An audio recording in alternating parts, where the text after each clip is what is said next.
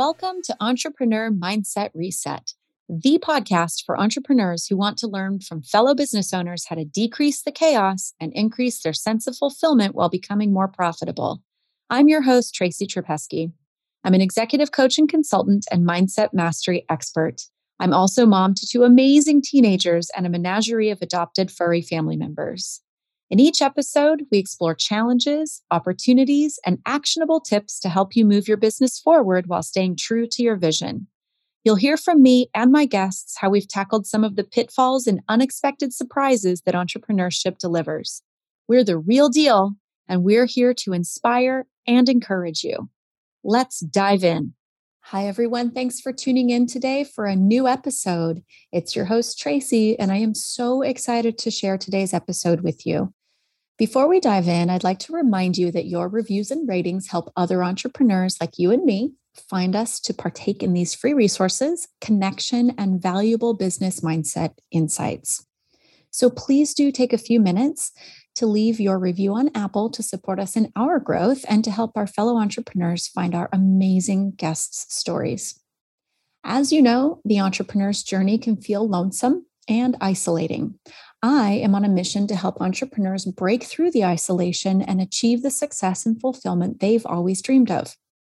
I do this in two ways, both through my business and through this podcast.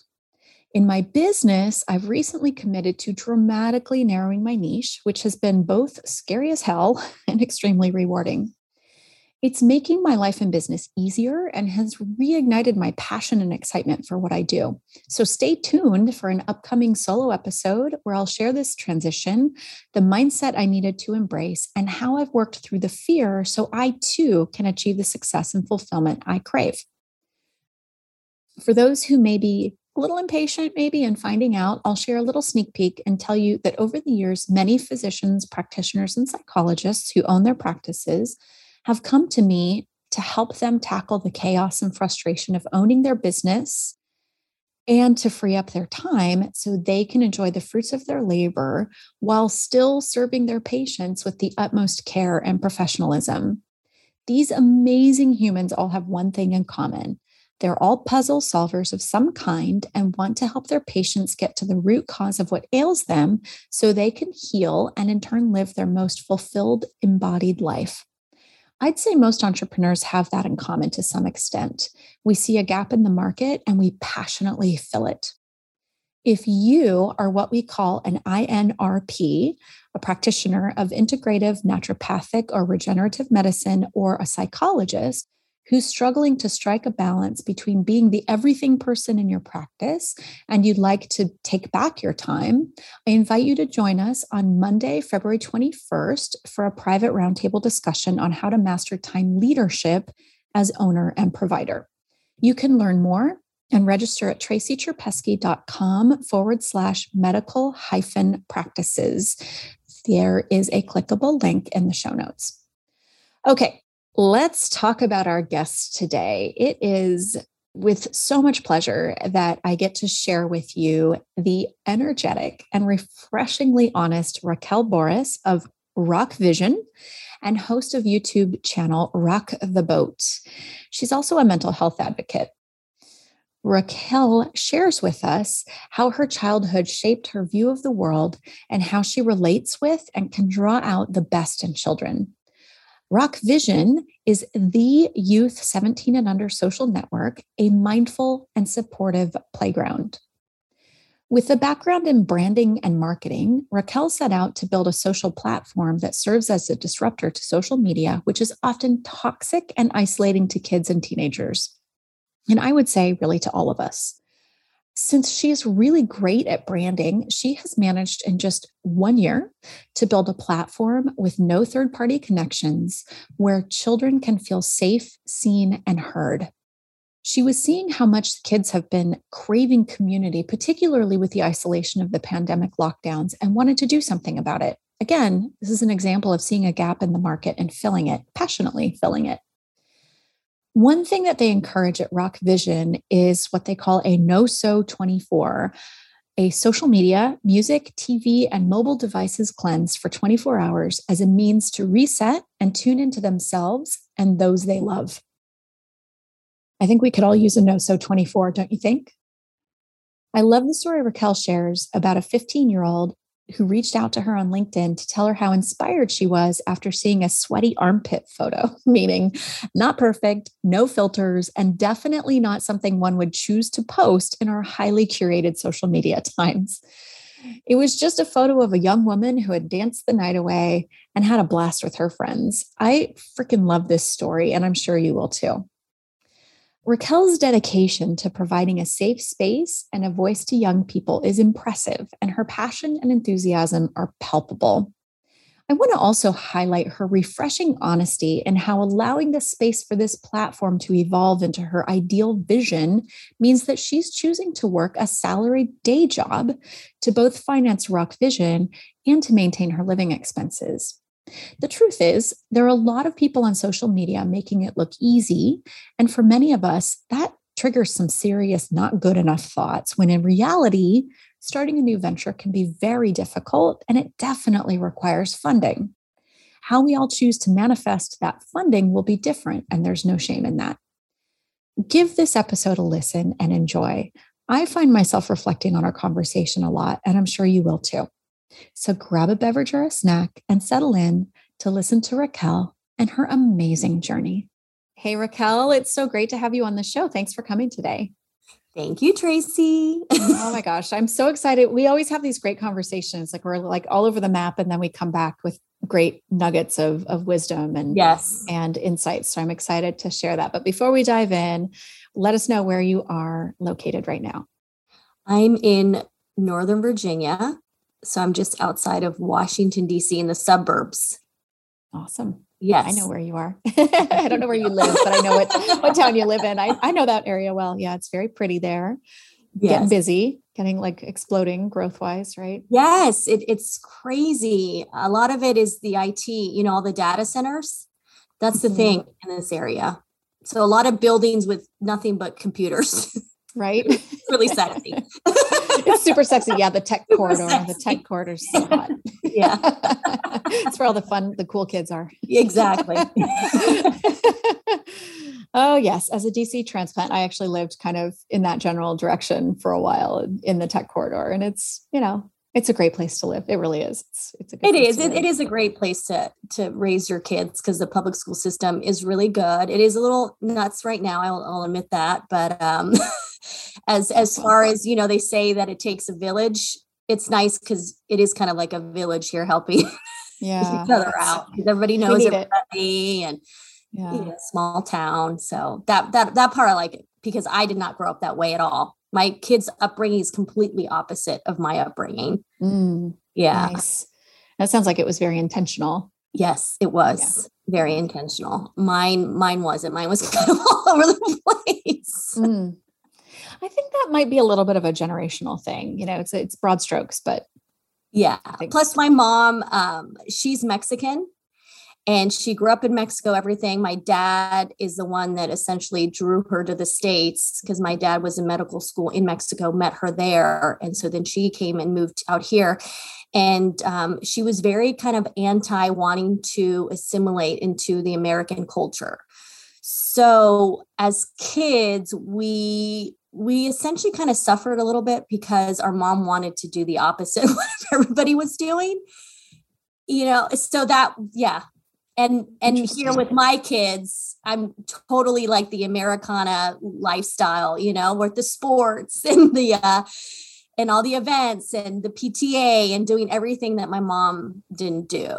So that's an interesting thing as a parent when you're trying to do the opposite of what your own parent did with you. Right. Well, there's a lot of things that we, recognize that maybe we want to do differently. And if we can, then we do the best we can. Right. Yeah. So that's where I'm at with that. Well, and I feel like we're kind of diving into the middle when I ask this question, so you can back it up and move it whatever direction you want. But do you feel like that upbringing and then becoming very intentional about giving your kids a different experience informs what you're doing now? Yes. It definitely does. Being that I never really felt like I had a voice as a kid. You know, my mom was very much like, you need to wear this, or you need to have your hair done this way. Like my mom used to do my hair, and I used to wear dresses and saddle shoes and match perfectly. Even she would put like a little bow in my hair that would match my dress. And I'll never forget, it was up until fourth grade that she was doing that. And I remember going to school. I went to a Jewish private school. It was my first time. So first day of fourth grade, and I walk in with a dress all dolled up, and boy, did I get made fun of, you know, and I just remember thinking, I guess this isn't what, you know, I looked around, I saw the other girls, and I thought, okay, this is just not, I don't fit in. And yeah, being made fun of. I remember going home and being like, yeah, Mom, you're going to take me shopping and we're going to go buy pants. And then I chopped my hair off into a bob. Like I was just like, none of this, but it's because my mom pretty much like wanted me to have this certain image. And so I just felt like I had to kind of follow what she said. And now growing up in that environment and then having my kids, and then now speaking to kids, it's all about giving them a voice and having them be heard. Yeah. So that's kind of like a lot of it reverts back to my childhood. And I don't really talk about that. Like when people ask me like, oh, your youth empowerment and you talk to kids, I don't think I've really shared much of why I do this. It's not just because I'm a parent of a 20 and 17-year-old. It's because I myself still have trauma from all of that. So it's something that, I've experienced it. Somebody that you and I both know, Dr. Cameron Caswell, for people who want to look her up, the teen translator, she says something really powerful, which is that, you know, teenagers and adolescents feel misunderstood because they are. Yeah. And the adults in their lives are missing opportunities to really listen and to really get to know them and to really understand. And, you know, I think all of our parents did the best they could with the tools that they had. And we can look back and say, boy, was your mom missing it, right? And boy, were my parents missing whatever, you know, like she wasn't seeing it. And I'm sure she was probably doing a lot of things similar to why you were intentionally raised your kids this way, that she probably had a very clear and maybe very fixed idea of what it meant to raise, probably in particular, a daughter. Yeah. You know, I have a little bit of experience in having lived in Mexico, and my children's father grew up in Mexico, a little bit different. They're like English Mexicans. So it's kind of a different thing, but there's still that societal pressure of being a certain way, and that girls especially are meant to be, you know, very nicely packaged. Well, even marriage too. When I told her that I wanted to get divorced, she like flipped out, right? Because she was a housewife, and she, you know, was the same thing as a Latina woman. You cook, you clean, but she didn't. We had a nanny. So she even was like super spoiled. But either way, I'll never forget when I finally got divorced. We were out one night. She was visiting me. We were at a restaurant, and she made a comment where she said, you know, Raquel, she's like, I never knew this about you. Like, you're so sensual and you have like a sexual side to you. Like she was just kind of shocked and thought like I was like a completely different person. And I turned to her, I said, Mom, I've always been this way. It's just it was always suppressed and repressed and like all of those things. Like I felt like I couldn't be that person in my marriage or just in life, just in general. And she was like, I like you so much better as a divorcee, because she felt like I was finally stepping into who I was. And so it was really kind of crazy to hear it coming from her, because I was like, well, same thing with my dad. Like they ended up divorced, and she really wasn't who she could be until she was divorced. And now she's been single for years, and she does, you know, she's like a completely different person. But it's like, it's not really the different person. It's just finally being able to be who you were always meant to be. Yes. That's what I say. I'm like, I'm not different. I'm just finally who I am. Like, yeah.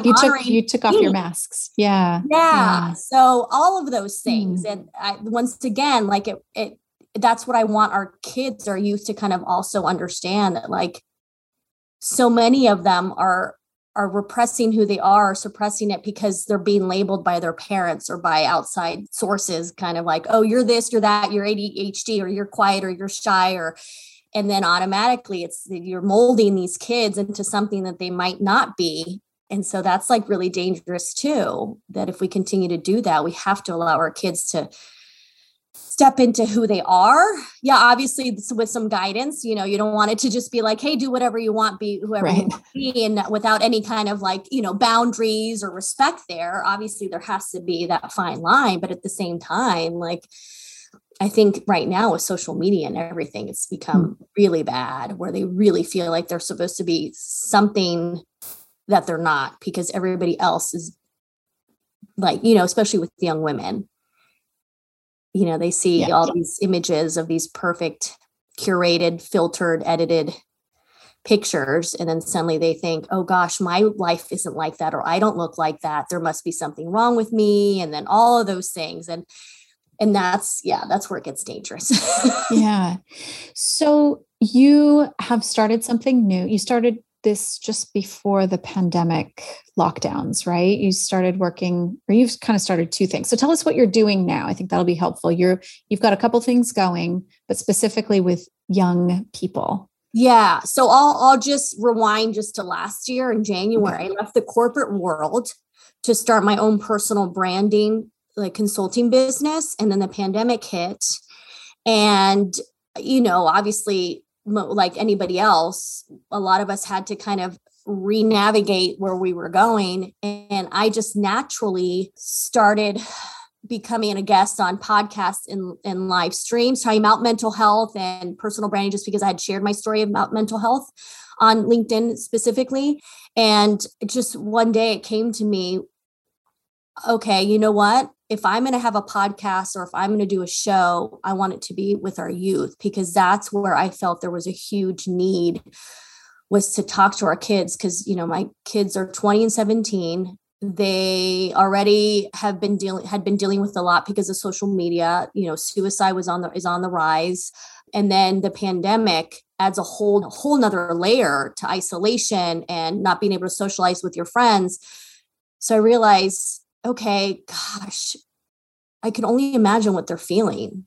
And I want to know what they're feeling. Like, I want to hear it from them. I felt like nobody was asking them how they felt, because I think what was happening too is in the households, a lot of the parents were so stressed out and so concerned, like, first of all, how they're going to pay the bills, keep the roof over their head, put food on the table. How are they going to homeschool? So they get so self-absorbed. And it's not like they're purposely trying to be selfish.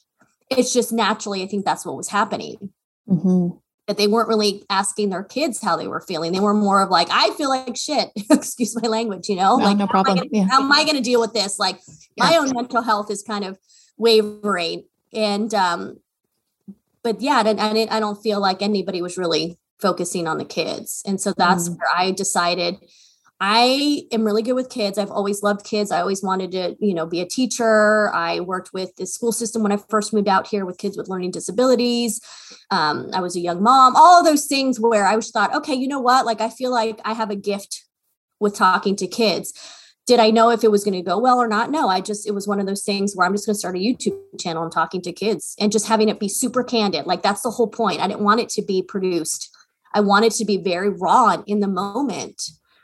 And it turned into something so magical. I feel, I mean, it's almost a year later. In November, it'll be my 1 year of having the show. And I've already had 57 conversations. Okay. Yeah, I know. And I just realized, like, this is it. Like, this is what I'm meant to do. And being someone that is really good at branding, I've managed to kind of put myself out there in a great way as a brand, because I know what I'm doing in that regard. Where I think a lot of people will struggle with that. Like, they have a business, they have all this stuff, but they don't know how to put themselves out there and how to package it. So that part, I was very lucky. That was the easy part for you. That was the easy part, was getting, the name, and then just posting about it. And so then Rock the Boat. And then naturally, just from there, my friend Jason was like, hey, I'm going to have a youth social network, and I want you to be the creative piece behind it and essentially be the founder. So Rock Vision, that was just launched on June 1st. And those are interactive chat rooms. So it's essentially having the kids come in and there's a facilitator who is talking about confidence or adversity or mindset, all of these things. I think it's so important for our kids to hear from adults about and learn from their experiences, but do it in a really fun way. So it's not like a classroom, already they're doing school on Zoom. So the last all day long. Yes. Yeah. You don't want them to feel like, oh, here we go. Another lecture. No, it's definitely more about interacting and having the kids be able to feel like they have a voice. And it's a safe space in the sense that there's no, it's membership based. So they have their own login. We don't have any like advertising on there, no third party sharing. No, it's none of that. So that they really feel like what they're saying, like none of the calls are recorded. So when they speak in that room, it stays there. Nice. Yeah. So we're working on that. We're still kind of like revamping a few things for Rock Vision, but essentially that's what I want to do is just talk to these kids and give them that platform and the voice, really. Are you reaching these kids through their parents, or how do you find these kids to be members on this platform? Well, as far as members on the platform, a lot of it is their parents. We are trying to find like brand ambassadors that are that age group that are 17 and under, because we know that if parents say, hey, so-and-so, I want you to be on this platform, most kids are going to be like, wait, if you want me to be on there, no thanks. So they do have to kind of have their own, make their own decision with that. Yeah. So it's trying to figure out how to get in front of these kids to see so that they can see the value of it in it. And it's difficult. Let's be real. They're all just on TikTok, Snapchat, Instagram, and they're really accustomed to that's what like social media should be like and the vanity metrics. So then when you're asking them to be in an environment where it's really about community and communication and just like realness, it's a little bit of a like culture shock, if you will, I think. Yeah, it's like a paradigm shift. I'm used to that. I'm used to hiding behind my phone and commenting and liking and not really having to create a connection. And we're trying to do the opposite. We're trying to bring back connection. And I know there are kids that are craving it, because when I talk to kids on Rock the Boat, I was surprised how many teenagers are like so over social media, and they agree. They're like, it is so fake. It isn't real. But they almost feel like they have to do it because everybody else is. So it's like this vicious, cycle of, okay, how do we get them to stop, from this hamster wheel? Yeah. And also to like disconnect from all of it, like the where it taps into like our potential for becoming addicted to it, right? Yeah. The quick moving, the blue light, all of that stuff. Yeah. And then like the crave, I think it creates cravings and all kinds of things. Like I have almost 18, my daughter will be 18 in 1 week, 18 and 15-year-old. And we've had like not enforced, like we're going to make you do a technology cleanse, but we've had suggested technology cleanses during times when we actually have downtime and can go do other things. And it's amazing how supportive that is of their mental well-being and feeling better and all that. So and they don't know how to regulate themselves all the time. Well, I did it myself. So one of my mentors, he has this thing called No-So 24. So no social media for 24 hours, but he means like no anything, no TV, no music, no phone, like for 24 hours. And he does it, I think, once a week or something, but I tried it last year. And it was really interesting because I learned a lot about myself and social media, because I did it the day that my daughter had homecoming. And I didn't listen to any music in the car. I didn't put on the TV. I wasn't on any of my social media, but I did have my phone just because, obviously with my kids, like it's important I could at least, if there was an emergency, to have the text, but I wasn't purposely texting people or making phone calls or anything like that. Right. When I went to go do pictures with my daughter, I took pictures, but I didn't post them because once again, no social media. And it was so weird, Tracy, not to be able to post the pictures, but I had to sit there in the moment and go, why do I feel like I have to post pictures? Like, what is it? Like deep down, Raquel, why? Like I'm doing the experience with her. Why do I feel like I have to share it to the world and others have to see? I'm like, okay, yes, I felt like my daughter looked really pretty, but there were like really cute pictures of me and her, and she was like overpowering me. So it was more about like, oh, I want people to see like my relationship with my daughter. Or I want I want it to be like validated that I'm a good mom. Like all of those things that, you don't really want to like listen to, but at the same time, it was really important to me for the psychology of it all to be like, oh my gosh, this is more about wanting to kind of show off than anything else. And that part of it was really powerful. And then not only that, the other thing that was amazing was that it's really like out of sight, out of mind, where I didn't know what anybody else was doing on that Saturday. So I didn't feel the pressure or feel like a loser if I wasn't because like there'll be weekends where I'm looking and people are at the wineries and the girlfriends and everyone's this and they're hiking and I'm like sitting at home doing nothing. And then that's when you start thinking like, oh my gosh, like, why am I not out? Like, why did I get invited? Like, it's just, FOMO. I'm 46 years old and I'm still having those thoughts. So like being in middle school again. Yeah. It really does make you think like, what is this all about? Like really, truly. So I think it's fantastic for adults to do it too. Yeah. I think we like to believe that we're like super cool and we've got this. 24 hours, no social media or music or TV. Oh yeah. It is not easy. No, it's not easy. I remember at some point, I think it was before I met my now husband, I recognized that I would kind of like reflexively go on Facebook. And there are some benefits for being on Facebook. I've connected with people I think about and whatever. Right. So that's great. Babies and puppies and kittens and all the things that I want to see. And I noticed that I did not feel lonely single until I went on Facebook. And so it created and then reinforced a feeling of loneliness for me. I was very intentionally not dating for a period of time. I was very intentionally just being focused on myself and healing and, taking care of myself, growing my business, being focused on my kids and all the things that I said I wanted to be intentional about. But every time I went on Facebook, I felt like shit. Yeah. Isn't that crazy? Like so I took it off my phone. Yeah. And that's kind of like, and I did a post about this yesterday on LinkedIn and it's kind of gone viral. In a sense, so I posted a picture of my daughter and I from homecoming, but it's a candid one because there was a curated one where I was like, we both are sitting there smiling and looking all pretty. And then there was one where she looks like she's almost choking me and she's laughing and I'm laughing because I went to go in and give her a kiss on her cheek. And of course she wasn't having it. So she was like pushing me away, but it's still a fun picture, but that's the picture I posted. And I always am funny on my posts. So at first I wrote like, boys aren't the only ones that have cooties. Apparently moms do too. But the whole point of the post was like, I said, I'd like to share a parenting lesson that I learned these past few years.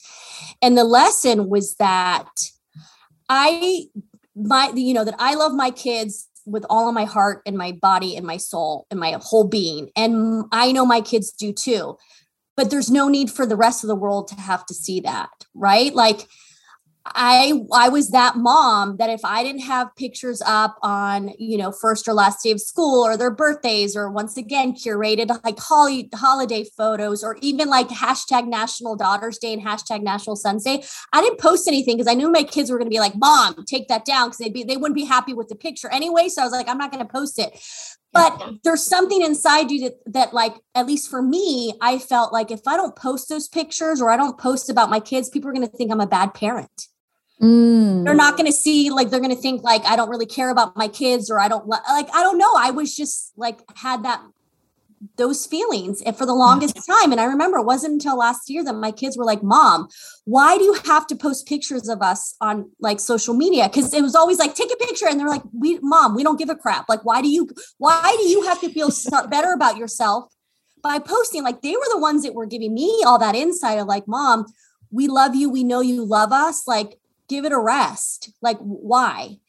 And I was like, oh my gosh, they're right. It's more important how I show up in their life as their mom and be present than anything else. Yeah. And so that's what the post was about. Like, you know what? We think that we have to do, we're like dictated by what everybody else is doing on social media. So then we feel guilty. And then that dictates like how we show up. And I was like, no, I need to show up the way my kids want me to show up. And we're not immune, right? I think a lot of adults are saying, oh, social media is really bad for kids and teenagers. Yeah, well then, okay. Then whoever's saying that, like, then why don't you stop posting too? Seriously.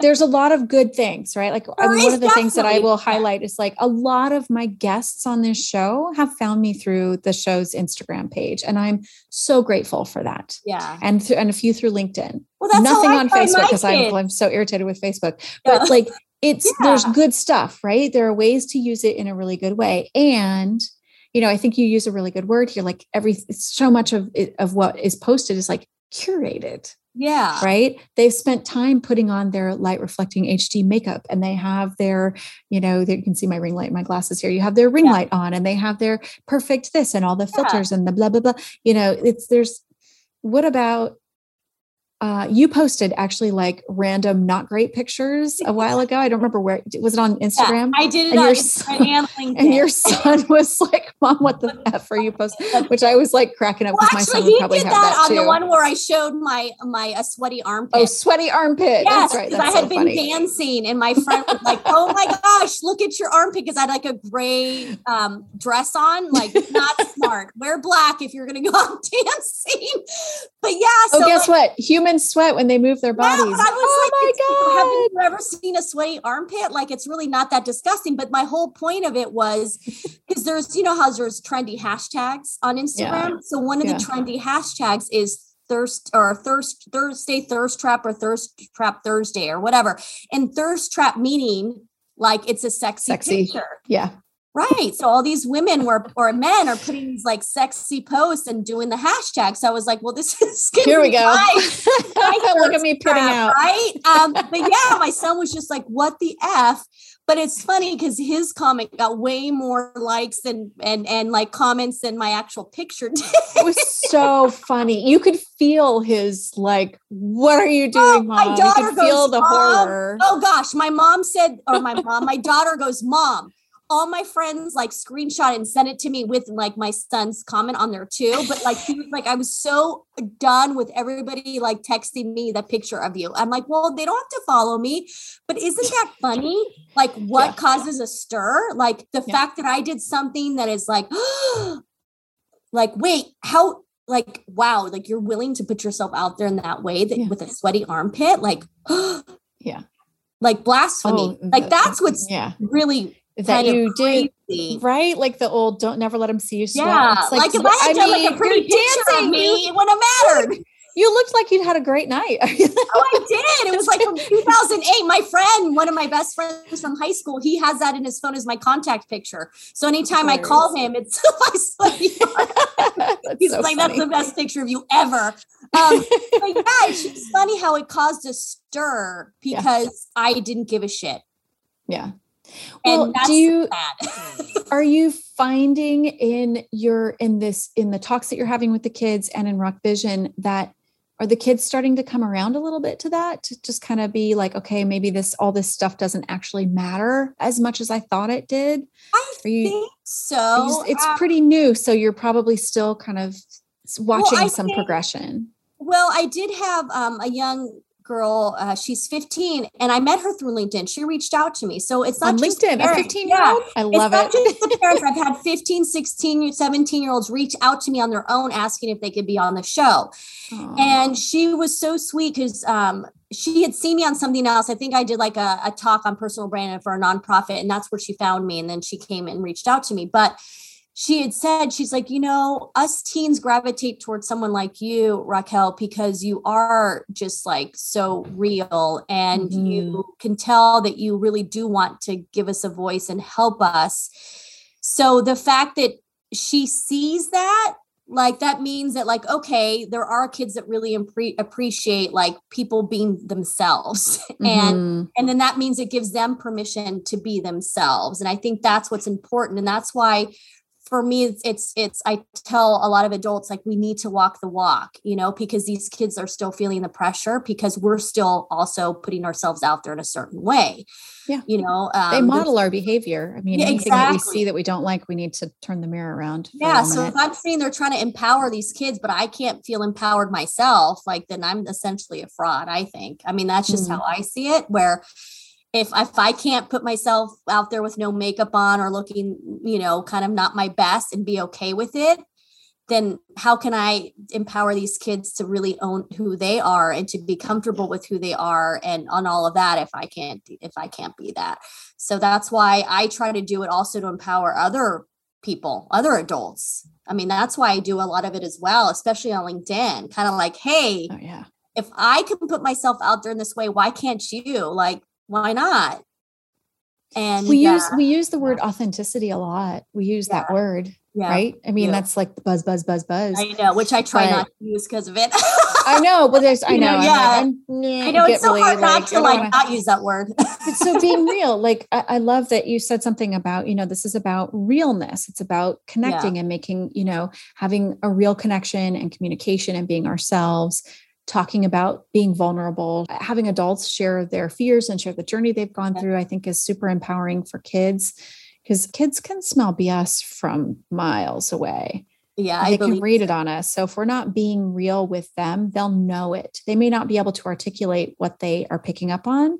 Although today's kids are really pretty. I mean, the way how my kids will say things, I'm like, wow, I didn't figure that stuff out till I was like 40. Super insightful. Like I feel like younger generations, like we don't give them enough credit on the fact that like so many are just really self-aware and insightful. Yeah. And we can learn a lot from them, but they'll see it, right? They'll see it from a mile away. So what you're doing, I think you're supporting a lot of adults too by doing that, right? Like just being who you are. I loved your silly, the not the best photos, one eye half open or whatever, the ones that we don't predate digital, my teeth. Right? Sweaty armpits and, weird angles and all that stuff. I mean, it's funny because my kids like use Snapchat with their friends. And my daughter intentionally takes like ridiculously bad photos of herself all the time. So does my daughter. Like, I love that. Love it. Like even on her yesterday, like I love that she has like that humor like that I do. So she had posted two things on Instagram, which I thought was great. So the other day, a while ago, she had said something like, these pics are definitely going to get me verified. And you know how Instagram, when you have the check, you're verified, it means like you're,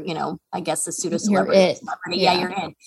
So there were like some cute pictures of her at the beach with her girlfriends. But then at the end, it was like this awful like picture that she took of like her forehead with her eyeballs. But she goes, yeah, last pic is definitely going to get me verified. So I love that she like put that on there joking about herself. And then yesterday for homecoming, same thing. She's like, she put some pictures and they're really cute. And then at the end, it was a picture of her after she'd gotten her wisdom teeth taken out. She had like the gauze in her mouth and she took a selfie while we were in the car because my arm was in the car. But I love that she like was willing to also be like, hey, look, I look really cute here, but look at like, look at me 3 weeks ago. Like, yeah, exactly. Right after. And like having her do that, I'm like, she gets it. She gets that. Like, you gotta you can look pretty sometimes, but sometimes you're not always gonna look pretty, and sometimes, and it's okay. And it's like, I love that she shows both. Yeah. Every time, don't get it twisted, people. I may have been born this way, but I don't wake up this way every day. And she's just here in high school, and it also like it shows that she has a sense of confidence, and that's what's so important, right? So like even with your daughter, the fact that she'll like Snapchat like all these crazy pictures, it shows that she's like, I don't care. And there's something to be said about that, because at that age, there's no freaking way I would have posted pictures like that. I'll tell you right now, I was so insecure, insecure. Oh my gosh, there's no way.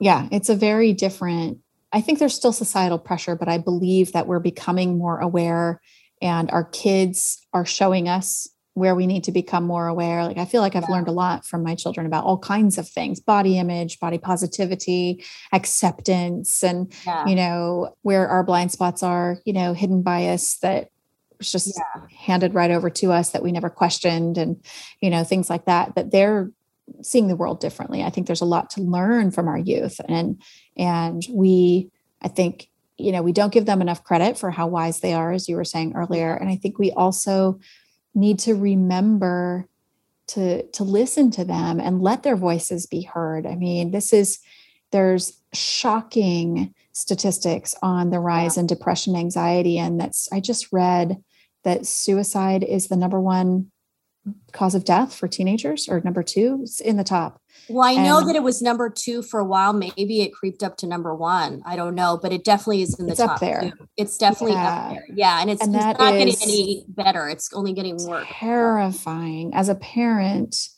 with one of my children struggles with depression, and some of the suicidal ideation was in there kind of in the beginning stages. And I've learned actually that sometimes the ideation isn't as scary as we think it is, right? Not that we don't take it seriously, but understanding that there was a period of time when they were thinking about life would be better if I weren't in it, is like, wow, because we're not perfect, but we've got a great relationship. We have a really stable home environment. We have, a good lifestyle and all the things that we think are going to do it. But depression is such a big fat liar. Struggling with mental health tells us all kinds of lies, and so it would have been easy. And I think this is something my parents would have said, but you've got a great life. Why are you complaining? Right. And I was listening to my son saying how he felt and how he felt about himself and kind of how he viewed things. And I was like, okay, I don't really know what to do with this except to tell you that I'm here and I'm listening and I want to support you. And if you had a sore throat, I would take you to the doctor. So I think, in this respect, this is outside of my wheelhouse in terms, I'll go and learn how to support you, but I think we need to bring, proper care in here. And, thank God for therapy, because I think it turned around a lot of that for him, and, medicine eventually for him, and different things. Like, these are the things that we need to give our kids a voice. I think I could have missed some of the signs, and God forbid that he would have really kind of gone down that rabbit hole and thought that's what he needed to do. No, and that's so important. And I'm so glad that you had said that, because for me, it was different, where I got to the point where I did attempt to take my life, because I was like, what's the point? No one's going to miss me, all of those things. And granted, I was at college, so I wasn't at home, but I was already going to therapy. I was already on, so my parents already knew that I was not in the best mental state, but they never, ever asked me anything or asked me how I was doing. They were in denial. They are still in denial, to be honest. But, so for me, I didn't feel like I had them to go to, I didn't think that they would care. And, to this day, I don't talk to them about my mental health. If I'm not in a good place, I don't tell them, because I know they're not going to really say anything. They're not going to be like, we're here for you. We'll listen, because what makes me think they're going to be here for me now when they weren't there for me in the worst of it. Now I'm in a good place, but yeah, I have my moments. I still have a day or two where I'm in bed and I struggle a little bit, but I give myself grace. But there's something to be said when you feel like you can't turn to your parents, or or your parents don't really even bother questioning things.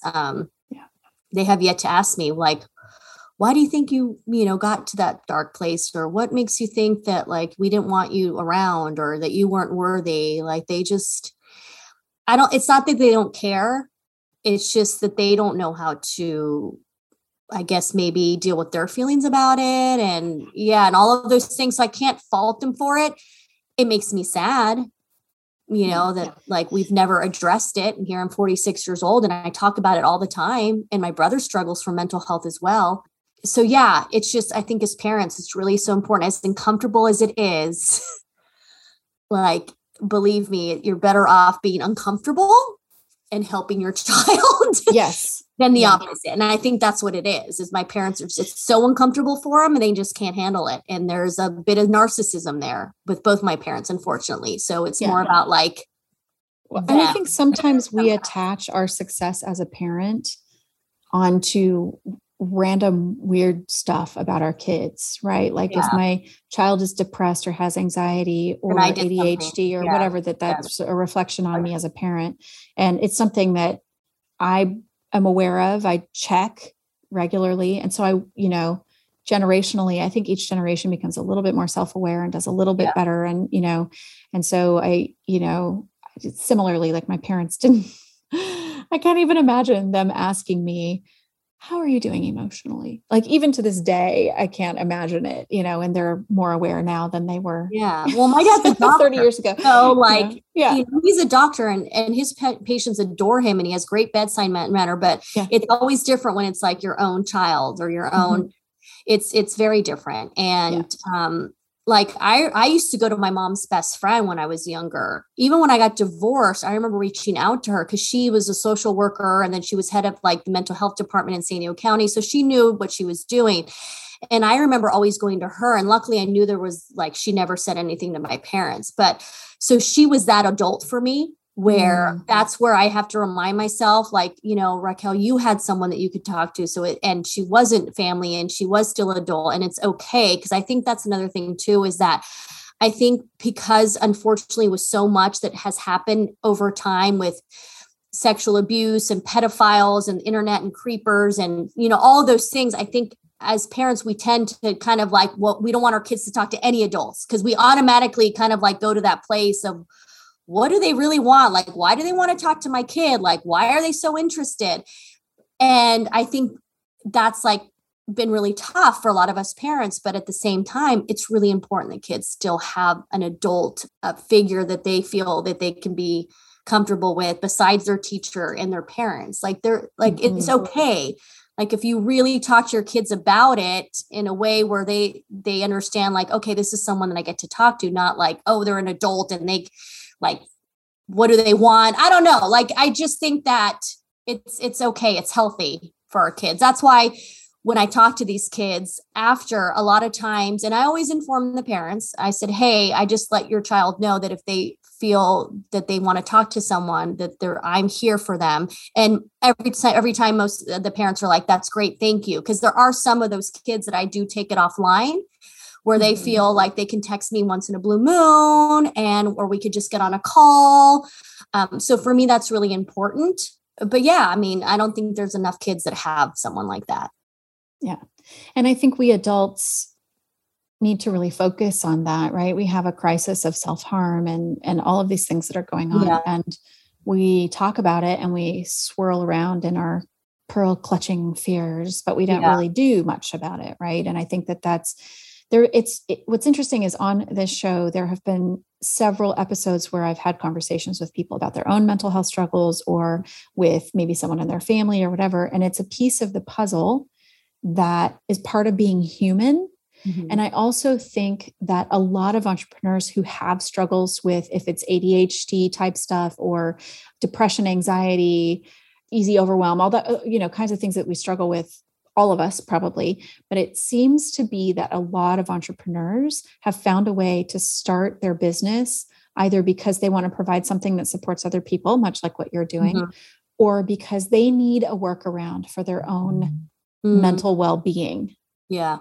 And staying in a corporate environment or in some other work environment is not the healthy environment for them. So I think these conversations need to happen more often. I think it's become very sort of popular to talk about mental health, but then it's still a little bit taboo, right? Yeah. Well, it's like, well, they're depressed or they have some kind of, I don't know what, schizophrenic, sort of paranoia, things like that, well, that's somebody else's issue. Right. And so there's still a little bit of like, there must be something wrong, or maybe we just think that. And so we're projecting that onto ourselves and others. But I think these conversations are just so important. We need to normalize the full spectrum of health in physical, emotional, and mental health. There's a whole broad spectrum of that. And we need to do that for ourselves. So we really critically need to do it for our children. So I think the service that you're providing, obviously, just a quick caveat, you're not providing mental health services, but you're providing a safe space for kids to come and learn like real life stuff that a lot of us didn't learn. I mean, I swear I didn't really pull my head out of my backside fully until I was 40. Well, and most adults, like when we were growing up, most adults weren't going to own up to the fact that they were like struggling as a parent or struggling in their business or struggling just in general, or that they make mistakes. Like, I think that's the difference too, is that more and more adults are willing to be vulnerable and share. Like, for instance, one of the rooms for Rock Vision, we call them rock rooms, but for one of the rock rooms is Justin Guarini from American Idol. And he is super transparent. Like, he's willing to talk about all the failures and about the fact that he had no idea that his record label dropped him until he happened to be at home in his like mansion in Beverly Hills watching Saturday Night Live. And they did a skit on how he was dropped by his label. And he was like, what? And the fact that like millions of people found out in that moment at the same time he did, like for him, that just was, I mean, he said he was depressed and didn't leave his home for like weeks because it was like, but the fact that he's willing to talk about and how important that was and what he learned from it and how he overcame it, like all of those things, or like if he messed up on stage, like what did he do? I love that, because that's the thing is too many adults, I think, feel like, especially parents, oh, if we show our vulnerabilities or the fact that we like don't know what we're doing, then our kids are going to listen to us or they're going to lose respect for us. And I think it's the opposite. I do too. I think you will gain so much more respect from your kids. I know I have. I know when I own up to what I've done wrong, I've apologized to my kids many a times. And it doesn't make me like a weak person. It just is like, yeah, you know what? You're right. Like I'm trying to figure this crap out too. Like parenting's not easy. And yeah, sometimes I'm going to make a mistake, but I'm going to own it and I'm going to be accountable for it. I'm going to try to do better. And that's what I tell them too. I'm like, listen, thank you for sharing with me. I'm going to try to do better. And they really appreciate that. Like, cause there've been times where, you know, they hate hearing about me and like what I do business wise. Like they just don't like to hear it. They feel like it's just me talking about myself. And I have to respect that. So I'm like, okay. But I also explained to them why I do that. Like I told them, I said, listen, the reason why I talk about what I'm doing and I share all of that is because I want you guys to be proud of me. And like, I never felt that from my parents. I never felt heard. So in a way, it's me, it's my own insecurity. And I'm putting that on you because I love you so much. And I want you guys to like see that. And they're like, Mom, we love you, but we really just don't care. Like, it's not that we don't care about you. We just don't care about that part of your life or whatever. And I'm like, okay, you know what? Like, I can't be upset with them for that. Like they're young. They don't care. So then their focus is very centered to where they're at right now. Exactly. Yeah, and so I'm like, you know what? Yeah. Okay. I'm going to honor that. So then now when I talk to them, I really don't share but they'll ask me sometimes, like my son will be like, hey Mom, so how's it going with the job search or how's it going with your business? I let them come to me. And it's funny how many times they do come to me now that I've backed off completely in a lot of ways. So yeah, I'm learning a lot, but yeah, I think it's really important that our kids see that we're not perfect. Mm-hmm. And I think, you know, again, kids will model behavior. So they will model our behavior, whether we like it or not. So when we can be transparent and real with them and own our mistakes and apologize, real apologies. Yeah. You know, and one of the things, it's like one of the mantras in our house, the best apology is changed behavior, but that doesn't mean you don't verbally make an apology or write a letter. If that's a better way to do it, it needs to still, you know, show that you have remorse, but then really it's about making a change. So I love that you say like, I'm going to try to do better, you know, now that I'm aware of this. Right. And it's a huge service that you're providing for your own children because they're going to go out into the world better equipped to handle their mistakes, to own their responsibility, and to do better. Yeah. But I think a lot has to do with me talking to everybody else's kids. Like that was one thing. I'm like, if I'm talking to other people's kids and I'm listening to them and I'm giving them permission and the space to do it, like I have to be able to do that with my own kids. So it really made me reflect on how I was showing up as a parent with my own kids. Cause really like it did put a mirror up to me. And I love that. Like, I love that I got a huge lesson from this and I myself grew from it as well. Like, I think that's so important that we are willing to continue to learn and grow as well, like no matter what. And that's the thing. And it's interesting because, you know, how you mentioned with entrepreneurship, you know, a lot of people go out onto their own because they're the corporate world and the 9 to 5 and the stress. But at the same time, as an entrepreneur, it is really difficult too. Like the stress there and the hustle and the grind and trying to make things work. Like I feel like we don't talk enough about that part of it. Like everybody leaves the corporate world to be their own boss, to have their own schedule, to be able to kind of do their own thing. But that there's a price to be paid with that. And that was something that we had talked about, where I realized that, like, okay, as an entrepreneur, I'm still not making money. I might be doing what I love and passionate about, and, but the reality is haven't been able to monetize it. So now I'm going back into the corporate world, and because I need that stability so that I can continue to do what I'm doing. But I think that we need to be better about showing that it's a struggle either way. Like one isn't easier than the other, really. And the mental health part is everywhere. Absolutely. And, before we started recording, we were talking about this a bit. And the thing is like, okay, so I'm doing what I do for a living. I refer to Maslow's hierarchy of needs a lot. And if our basic needs aren't being met, like if we're at risk of losing the roof over our head, or it's a possibility because now we can't pay our mortgage or our rent or whatever, that is not a place that's going to lead us into some kind of enlightenment. Right. We might learn something from it, but it's not going to give us the freedom to be creative and to come up with solutions, because we're in a, like this scarcity mode where, it's like just survival, and survival is not enough. We have to be in a position where we can think clearly when we need to think clearly and make good, solid decisions based on what's possible rather than the fear of what might happen or not happen and all of those things. And so I really applaud you, one, for bringing it up while we're recording, and two, for actually doing it to fill the gap.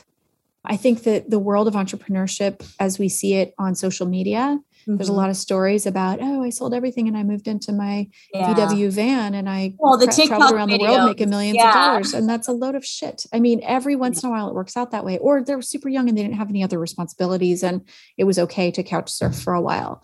But, for people who don't want to live that way, that's okay. There's no guarantee that a corporate job will provide you stability for a long time, but for the time being, you're going to be making enough money and then some to meet your needs, to save, to put yourself in a better position. You've got a kid going off to college next year. That's another expense that's coming onto your radar. And I truly believe that when you meet these needs of yours, your financial needs, your basic needs, plus, that it will help you open up creative ways to monetize this business, the two sort of streams that you've got going, to start to provide for you in a meaningful way. Maybe even, hopefully, over time, replace your income and put you in a position to go full-time into that. But I think this is an important piece for our listeners to hear. If you're in the beginning stages, or not even beginning stages, you might just be at a place where you haven't turned the kind of profit that you need, or you're not making the kind of money that you want to be making or need to be making. Don't live in desperation. Desperation does not create good choices, and it doesn't put us on the path. It's paralyzing. I know for me, it's been paralyzing these last several weeks, knowing that I need to find a job because I'm not able to, so I'm kind of like at the tail end, right? Like there comes a point where the money runs out, and like the money ran out, and that feeling of desperation, that feeling of stress, like it's paralyzed me to continue to do all these other things. Like I should be still, trying to get kids on Rock the Boat and the Rock Vision. But if anything, like it's been the opposite for me. Yeah. And that's been my struggle. So you're right. Like knowing that I have that stability, then I feel like that creative flow will open up again. Like I've blocked it because it's amazing what stress will do. Absolutely. When you allow it to take control. And I don't want it to take control, but I think it's natural for all of us to kind of get into that state sometimes. And then, it doesn't do us any good. Mm-mm. No, I think you're very wise. And I want our listeners to hear this, right? This is a podcast about mindset reset specific to entrepreneurs. And we're sold similar to any other social media. We're, sort of sold these highlight reels, but let's talk truth. Anything that looks like an overnight success was probably several years or more in the making, chipping away behind the scenes, toiling away. And, I don't like hustle and grind. I think hustle and glide is a better way to go. Oh, so sometimes, right. And I borrowed that from somebody else, but we hustle when it makes sense. Like when we can see a clear path or a mostly clear path in that direction, that's a great time to hustle. And glide when maybe we need a break, or it's not like all or nothing. It's kind of like there's a time to glide. It's like taking a weekend off. or, deciding very clearly that you're going to stop working by 5 or 6 PM or whatever it is, but that glide is what helps open up our creativity and like release, even as I say glide, I like feel my shoulders releasing tension and my whole body kind of going, just even the visual part, like when you see visually got like the word glide, like there is something about it where it's just like, I don't know how to explain it, but I mean, it's like if you've ever tried ice skating, roller skating, rollerblading, riding a bike, you're not pedaling all out all the time. You'll run out of steam. I think this is the same thing in business. And so you're just very wise. I think you're still looking at your business model and finding a way to monetize this in a meaningful way. And I think the way it's structured right now relies on volume, and that takes time to build. Yeah. You might change it. It might become something different down the road. But for right now, from what I understand, when we talked about your business model before, you'll need volume in order to be able to pay your bills with this business. That's okay. That's just part of the business model, right? So until then, taking care of your well-being, including your financial well-being, is imperative. You cannot, this is another mindset piece that I bring in a lot. When I used to teach wellness seminars, I said this all the time. I felt like a broken record, but like, we cannot give from an empty cup. We have to fill up our own cup. And you're the sole breadwinner. So you got to bring in the bread. Like, that's just I know, believe I have my moments. I'm like, can I maybe I need a sugar daddy. If there's someone that could at least, help with the load, but and then you're like, that just sounds kind of yucky. So no thanks. I'll go out, it's like, I'm a strong, independent woman. And you're like, could someone save me, please?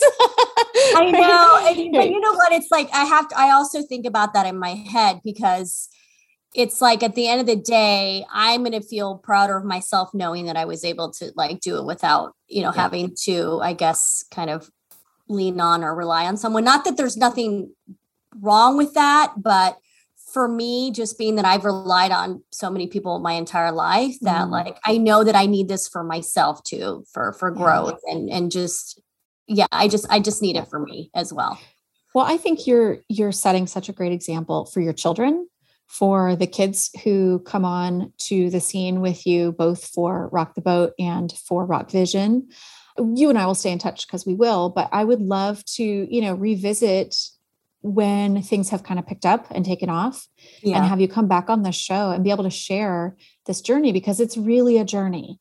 We have people all over the map in terms of industry and stage of business on this show. And I think that, you're in the very beginning stages, and this is as real and raw as it gets, peeps.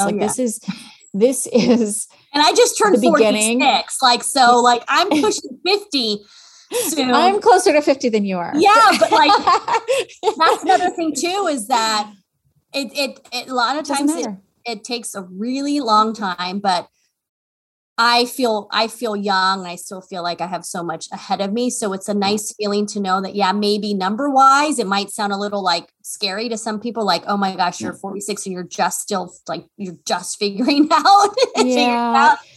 But Colonel Sanders was in his 80s when KFC took off. I'm just saying, like, it's never too late. It's just never too late. And I think, don't they say like most billionaires, they become billionaires in like their 50s? I think that's like possibly what happens. Yeah. So it takes time, and that's okay. Like, and we just need to remember that. Right. And the perfect time to start is just before you think you're ready. So you have started something, and taken a big risk and a leap of faith. And I know that it's paying off for you emotionally. And I know I have a very strong sense that it will pay off for you financially as well. It just takes time.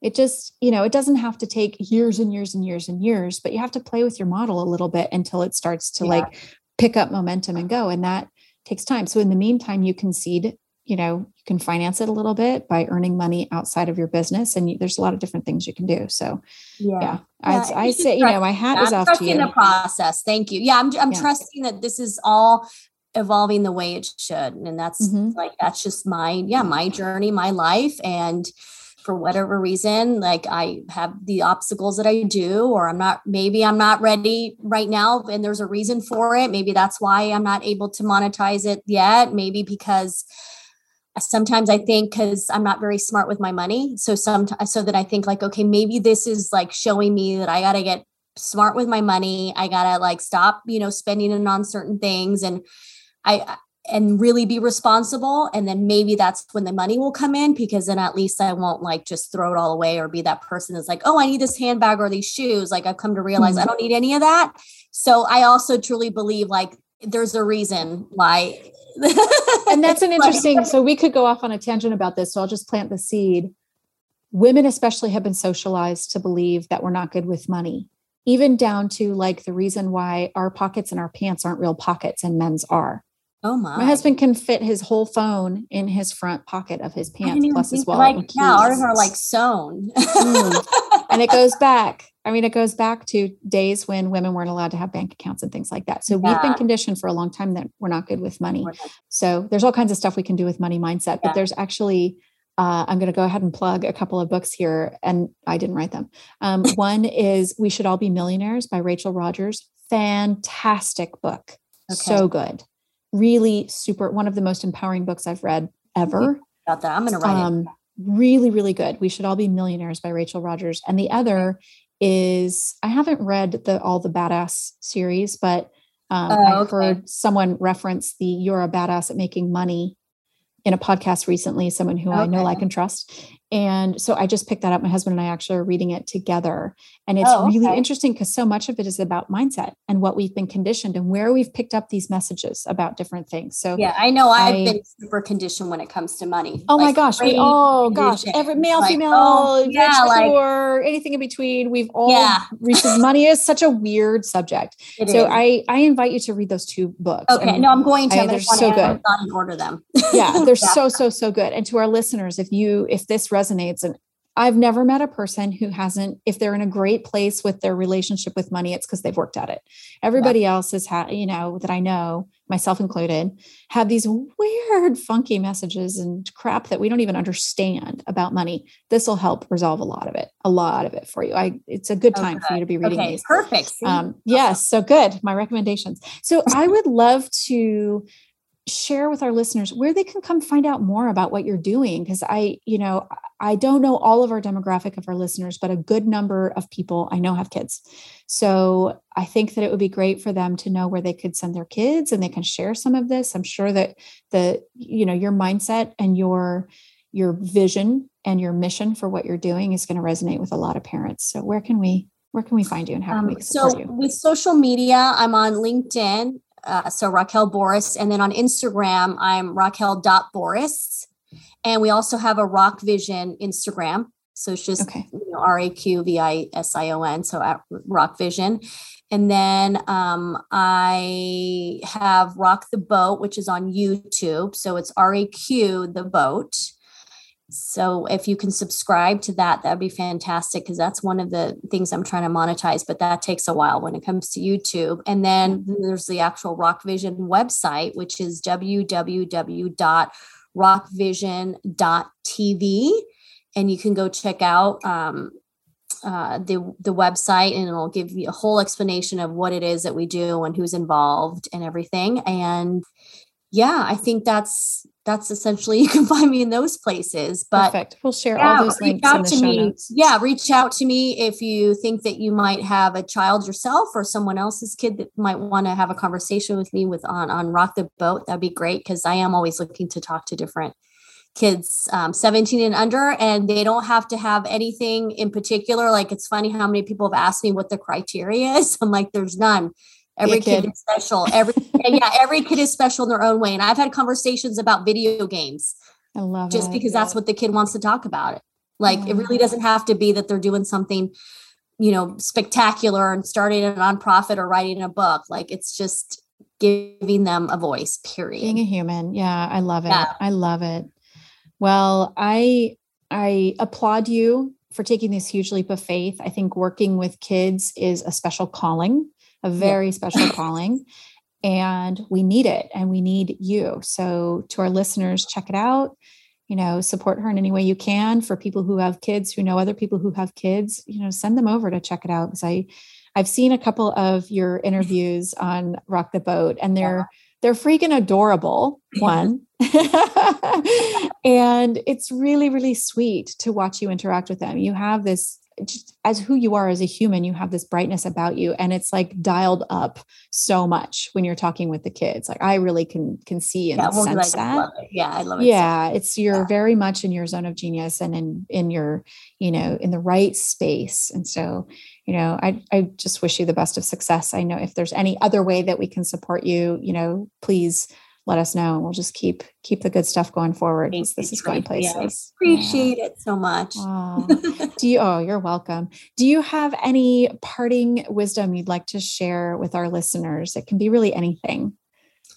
I think for me, a lot of it is just trusting myself. I think, there's so many of us that we look to other outside sources to kind of tell us what to do or what we're supposed to be. And I think a lot of times we ignore that inner voice. And it wasn't until I really listened to myself and that voice that I realized, like, this is what I love doing and this is where I belong. And I think sometimes we just, we're so busy that we forget to just sit and quiet all the outside noise and just listen.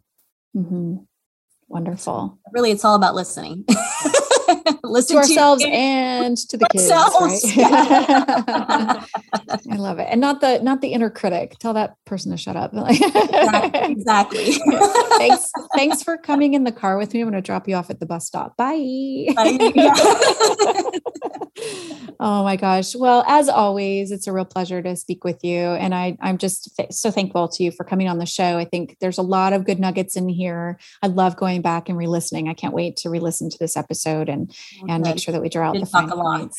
Yeah. Well, that's what we do. Right. But this is the thing, is that there's so much good stuff in there, and bringing a real person onto the show to share, the up, down, and everything in between.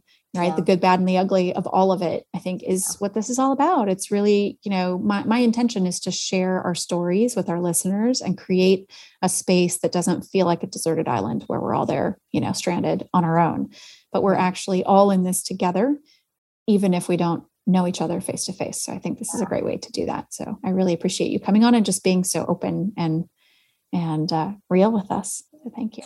Thank you for listening to this episode of Entrepreneur Mindset Reset. If you liked what you heard, be sure to click the subscribe button so you'll never miss a show.